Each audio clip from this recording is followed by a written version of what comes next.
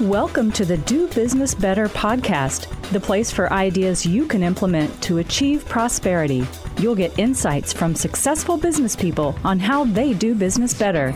You'll glean tactics on creating a life and business by choice, because we interview real business people who've done just that. Now here's your host, Damian Mason.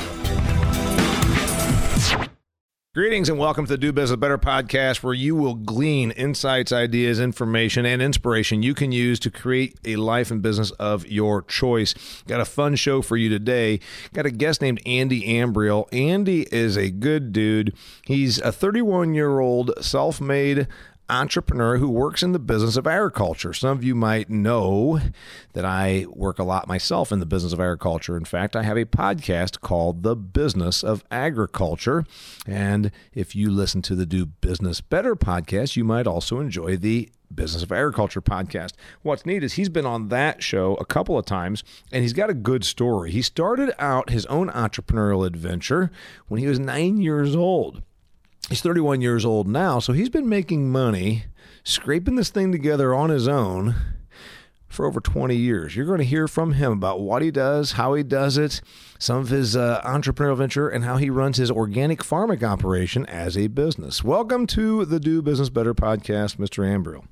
Thanks, Damian. Glad to be here. Okay, give it to me. I thought you started out when you were in high school when you said you bought a tomato operation from a woman, but you say you started making money selling stuff when you were 9 years old. Go. Yep, 9 years old, planted 2 acres of pumpkins and sold them at a roadside stand. Had a little bit of help from Dad with some field work and everything, but as far as harvest and paying the expenses, that was all me. Good deal. How much money did you make? Did you gross? Do you remember what you grossed when you were 9 years old with your pumpkin stand? Oh, those first couple of years, I made, I think, between $1,000 and $1,500 a year, which at that time, I thought that was great. So that was a lot of money for a 9 and 10-year-old kid. That's fantastic. So that was gross. And, of course, you had your labor, which you didn't worry about back then. What about those 2 acres of land? Was that a donation from your mother and father? No, I paid them rent. So they, early on, they taught me that nothing in life is free. So wait a minute. Because there's people out here saying, I want my son or daughter to become entrepreneurial. I'm going to give them something. I'm going to start them out. And you did not get anything given to you. You said, Mom, Dad, I want to grow pumpkins. I'm 9. And they said, okay. How'd it go from there? Yeah, so, they helped me with the opportunity and things, as far as different equipment and stuff that we had around the farm. But every item had a rental price, and the land had a rental price, and you got to make ends meet. So they told you we're going to give you these 2 little sandy acres over here in this corner or something like that, and then we're going to charge you $50 or $100 an acre, something probably maybe not completely market price, but they still charged you just the same. Yep, but that couple acre little chunk wasn't really worth a whole lot on the open market anyway. Sure, right. So they didn't charge you much, but they charged you something. Yep. And then they said, now, son, you're going to use our equipment, our tractor, and a couple other things. And then they said, we're going to charge you for that. So do you remember actually sitting down and having to broker that out? Oh, yeah. Yep. It was all written down on a notebook, and me and Dad sat down and settled up, and it was pretty interesting. The first year, or the first couple of years, everything was planted by hand, and planting 2 acres and then moving on to 3 and 4 got to be quite a bit of work. So it wasn't too long after that I bought a little 4-row planter, and that cut down on some of the labor. Okay, so you were doing a lot of this as a 9-year-old by hand, and then did you have the idea because you drove by and saw a pumpkin stand, or how'd that come about? Yeah, I don't remember exactly how it came about. At that time, there wasn't a whole lot of roadside stands and stuff, kind of not how there's one on every corner now. So it just seemed like, at the grocery store or whatever, they're getting $3 or $4 for a pumpkin, and it's like, I can grow a couple acres of those and, do all right. So it was one of those things at the beginning I really didn't know what I was getting into. But well, you were 9. Yeah. So you were about about 4th grade or maybe even 3rd grade when you're 9 years old, I think. So answer me this. How'd you go about selling them? What was the marketing that you came up with? A roadside stand, mainly. At first, friends, family, neighbors. Everybody likes to support a little kid, so maybe I was, had a little bit of an advantage on that. But then I had some family members on some higher traffic roads, so I put some along there. Different events and stuff. I would take pumpkins too. Okay, here's the thing that you need to understand. If you're saying, Damien, I've invested 5 minutes in this podcast, and you're talking about a 9-year-old kid in his pumpkin stand. All right, what you need to understand is this evolved because business people that have their you-know-what together, they look at what they can do to continue to grow, prosper, and expand their operation. Mr. Ambriel was a 9-year-old selling pumpkins. Just so you know what the payoff is here, now he's 31 years old. Tell him about your operation. So now I farm about 1,400 acres, all certified organic, raising corn, soybeans, and small grains, farming about 4 different counties. So it's definitely evolved and grown from a couple acres of pumpkins. What's the number of acres again? About 1,400. Okay, so from 2 acres of pumpkins to 1,400 acres, all certified organic, which has a price premium. We're going to get to that. Actually, let's get to that right now. So you're an organic farmer. You told me once that I thought was very, very smart. You said, people can have their beliefs. They can say, I only eat organic, or I'm against organic because of this or that. Anyway, you didn't even really get caught up in those reasons. You said it was real simple. You were a young guy. You didn't have a tremendous amount of capital. For those of you listening that don't understand agriculture, if you want to be big in agriculture, you pretty much got to have some capital behind you, or you got to have a niche. So Andy said, I don't have great-grandpa's farm to go and operate, and nobody's given me $1 million worth of seed capital, so I'm going to do this the organic way, right? Yeah, yep. It's a lot more labor, but at the end of the day, it's a lot bigger payout as well. All right, so you understand now, dear listener, that that's where we're going. But in between, from 9 years old, then 10 years old, you said, man, that was a pretty big success, Dad. I made a couple $1,000s. Then you decided to go to 4 acres of pumpkins, and you were a little boy and you bought your own planter. How'd that work? This was before the internet. You didn't really go online and shop. How does this work? Yeah, no, this was somehow I got word a friend of a friend or something had this old 4-row planter in his shed and was wanting to get rid of it. So it took a little refabbing, but it was an old 494A planter and worked real well. So you went and bought that for your pumpkin operation, yep, and a couple $100. I don't remember. It wasn't much. Did you have to do the mechanical upgrades to it, or did you get some help from your parents on that? Yeah, I mean, I did it. It was kind of a project. Me and Dad worked on a little bit together. But I kind of had to do some research and different plates and stuff because it was set up to plant corn and soybeans. So we had to get some different plates and move some of the row units out for different spacings. And okay, now if you're not an ag person, this is all just infrastructure. This is all just mechanical stuff. I mean, anybody that runs their own business, okay, I bought a dentist chair, but I want to use it for a chiropractic room or whatever. It's all the same stuff. It's just this happens to be a planter. Okay, then you made a move at some point. After the pumpkin thing had gone a few years, you were expanding. What happened next? Then when I was 16 years old, a sophomore in high school, had an opportunity come up to buy a used greenhouse from a lady. She was raising organic herbs, and the market was really great on that, and she really encouraged me to keep it organic. So we tore down the greenhouse, moved it, put it back up, and then I started growing organic tomatoes. By the way, most people when they're 16 don't get sniffs of greenhouses for sale and then figure out they're going to go and buy a greenhouse. So what was going on there? Because nobody called me when I was 16 and said, hey, there's a greenhouse for sale. And I was pretty entrepreneurial also. I went down the road and banged on doors and said, I'm going to rent my mom and dad's tractor and mower and then mow your pasture for you and things like that. But nobody came across, Damien Mason and said, hey, you want to buy a greenhouse? How'd you get in line for that sniff? It was through kind of a friend of a friend type thing as well. I had, through the pumpkins and through some contacts I had made there, at that time I loved farming. My family used to raise hogs, in the late 90s, went out on that.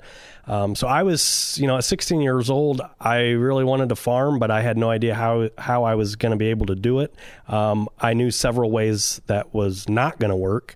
So I was kind of just exploring and seeing what things were out there. I knew that commodity corn and soybeans and hogs was not the way that I was going to be able to make a living farming. Yeah, because of economies of scale, because you didn't have a deep capital inheritance to go into it. So you said, I got to carve out a niche. So you're 16 years old. You hear about this greenhouse.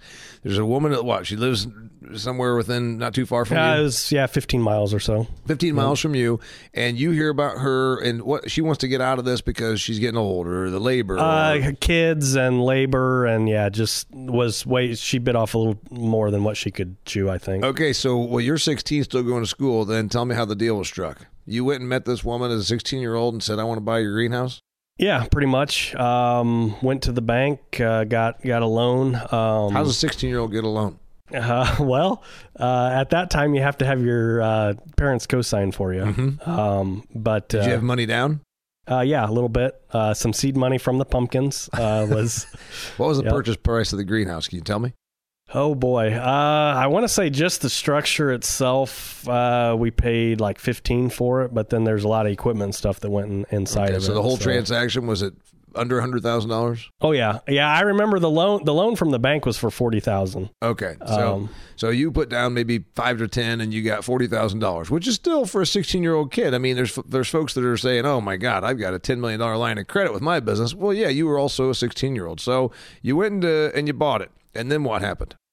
Then I started doing the work, putting it up, doing the research. You moved the greenhouse. To your own land. Yep. And then you put up the structure and said, now how do I sell these organic nutmegs, and how do I sell these organic peppers or whatever else? Yeah, and actually, I mean, during this whole process, I was doing a lot of research. You just can't go to your local co-op or extension office and say, hey, I want to grow organic greenhouse tomatoes. So a lot of research, a lot of reaching out to different people who have done something similar, trying to get a system together, and trying to get something that's workable. 15 years ago, the internet did exist. Were you doing this mostly internet research? Or yeah, internet, and also places that I read about on the internet, and then some other farmers that call were doing them or go visit. Similar. Yeah. All right. So you're 16 years old. You got your greenhouse up and running, and you found a market. Because remember, there's lots of things that we can do as entrepreneurs. We say, I always tell the story. I told it in my book, Do Business Better. Dear listener, that's a plug. Do Business Better, my book. If you have not bought it, it's available on Kindle, on audiobook, as well as in hardcover. I talk about getting a call from somebody that did not have a saleable product. You can produce a great product. You can produce a lot of cool stuff, Andy, but it's got to have a market. Years ago, in my political comedy days, someone called me up and said, I've got an act. I want to be successful like you. I see you're killing it out there. I said, what's your act? He says, I am a Calvin Coolidge impersonator. I said, well, he was president 80 years ago. It would help. It would help if he were a little more contemporary, if you were a little more saleable. So you could produce tomatoes, but you got to go somewhere with them. So what was the hardest part? Getting the loan, it sounds like you had to do some research. Building the structure, you had to go and tear it down and do that. Did you do that by yourself? I had my dad helped as well. All right. Yep. And then you built this building, and you got this business running, at least growing. Production is growing. And then you said, where am I going to sell these tomatoes? Yeah, the marketing, the lady that I bought it from had some contacts, and the marketing early on was fairly easy. There was really no local organic tomatoes in the off season. So the product pretty much sold itself. Okay. So yeah, the old thing of, do you start with production, or you start with marketing, or you start with a contract, you start with sales? You said, all right, the woman I bought this greenhouse off of at least was helpful in that she said, here is my customer base. So you kind of picked up some of her customer base. Some, yeah. And then we kind of ventured out as well into some different grocery stores, and we were in a chain store as well. So kind of got caught in the middle. I was too big to try to sell everything myself, but not big enough to really hit some of the major wholesalers. Yeah, that's the tough part, is that you couldn't just be you're beyond the roadside stand, but you're also not going to get picked up by a company that's got a fleet of trucks and covers 4 states, because you can't keep them in supply. No. So then that was a big lesson for you. It really was. I was kind of stuck in the middle there, and it worked out well. And then the one chain store that I was in, 3 of their stores, they got bought out. And then the paperwork and the hassle and the insurance requirements of the new chain, it just kind of made it unworkable. So again, this is what the big part of this is all about, is about the lessons, Andy. And I think the lessons are, I can go through all the stuff. While I didn't have a greenhouse, but I had a business when I was, starting, I was 4 or 5 years old. And I thought, okay, there's parts of this that are not that really complex, but there's parts of this, it's like, son of a bitch, who's my customer, or what am I going to do? So you went through some learning curve there. Did you end up taking a hit in the shorts? Did you get stuck with a bunch of tomatoes? No, I mean, I was able to always sell what I had.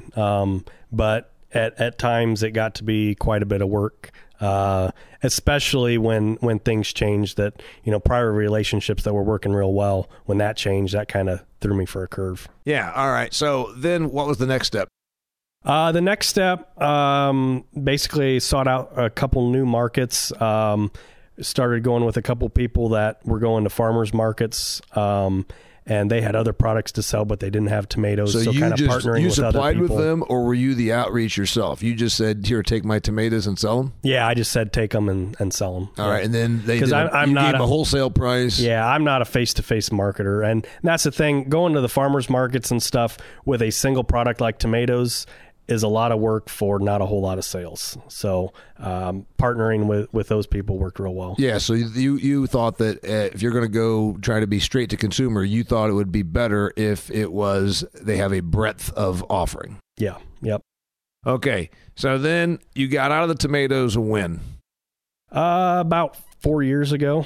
All right, so you're 31 now. You were 27. You were running tomatoes for over a decade and making the money. Did you ever have a year that you lost? The first 2 years, yeah, cash flow wise, wasn't a money maker, but after that, made money. But you paid off the note. Yep. And the bank that loaned based on your parents co-signing got their money back. So then you said you could establish your own credit. Oh, yeah. Yep. When did you get a loan without needing a co-signer? What's the first year? 18. You were 18 years old? Yep. All right. So what happened then? As soon as I could legally. Okay. So then what happened? What happened then from tomatoes to what? Tomatoes. So that was, start of that was 16. And then 18 when I graduated high school. I knew I still wanted to farm. So I kind of ventured out. The organic was working well in the greenhouse, so decided to venture out on 50 acres of row crop land and decided to transition that to organic as well. Incidentally, lots of entrepreneurs love the idea of running their own business. They like the idea of making money. They don't necessarily love the idea of being in school. You're not dumb by any means. You didn't go to college. You just decided, I don't want to, I can't afford to, I don't have time to. What was the reasoning there? The biggest reason was at the time it just a poor ROI for what it was going to cost, the time that I'd have to invest in it that was going to take away from my other businesses. I just feel that it really wasn't worth it for me. So you looked around and said, I'm 18, which a lot of 18-year-olds don't run ROI. A lot of 18-year-olds don't know what ROI is. And you said, I don't see a return on an investment of 4 to 5 years and the money to go to college. I think I'm going to go ahead and do just fine by expanding my little business. Yeah. Yep. And I tell you what, the pressure, from everybody else, if you're 18 and you're not going to college and you're not going to the military, everybody kind of looks down on you. Yeah. Depending on your demographic and where you live and the socioeconomic background, there's certainly demographics where there's no pressure, and there's demographics where there's so much pressure these poor kids are committing suicide over that very decision. So yeah, that's right. Maybe where you're from, or where I'm from, I can see it being a little bit of somewhere in between. There's plenty of blue collar kids in my background, but yeah, you still read and keep up though. It's not that you're not into learning. It's just that you didn't see an ROI. You read right now? Oh yeah, yep. And that's the thing. The information is out there to consume. You know, you don't have to be sitting in a classroom to learn. Probably more readily available than it's ever been. It really is. And that's the thing. You know what? Anything, you can pull it up on the internet, anything you want to learn. Well, and, you can also pull up stuff on the internet that's complete rubbish. Well, yeah, absolutely. But if you needed to pull up something, say about an economics issue, you know, you found it from the Harvard School of Business, it's probably legit. Yeah, yep. And that's the thing. And everything that goes on in college is not, I would say, beneficial or worthwhile either. So right. A lot of that stuff, you know, it's just, what are you going to get out of it? Well, and for me, I had so much other stuff going on. I didn't have time to have what you would call the college experience. Well, that's the thing. There's the part of it about the growth and the getting drunk and the getting laid and all those kinds of things. But presumably you can do that whether you're in college or not. All right. So give me the scoop. Then you kept expanding and you were only 18 and you were able to get your own loan. And then where'd it go from there? So then at that time, when I graduated, I was working for a landscaper as well. Still on the farm, still doing the tomatoes, but working full-time job as well. That lasted for a couple years, and then I ended up getting laid off, and that was a good excuse to not ever get another job.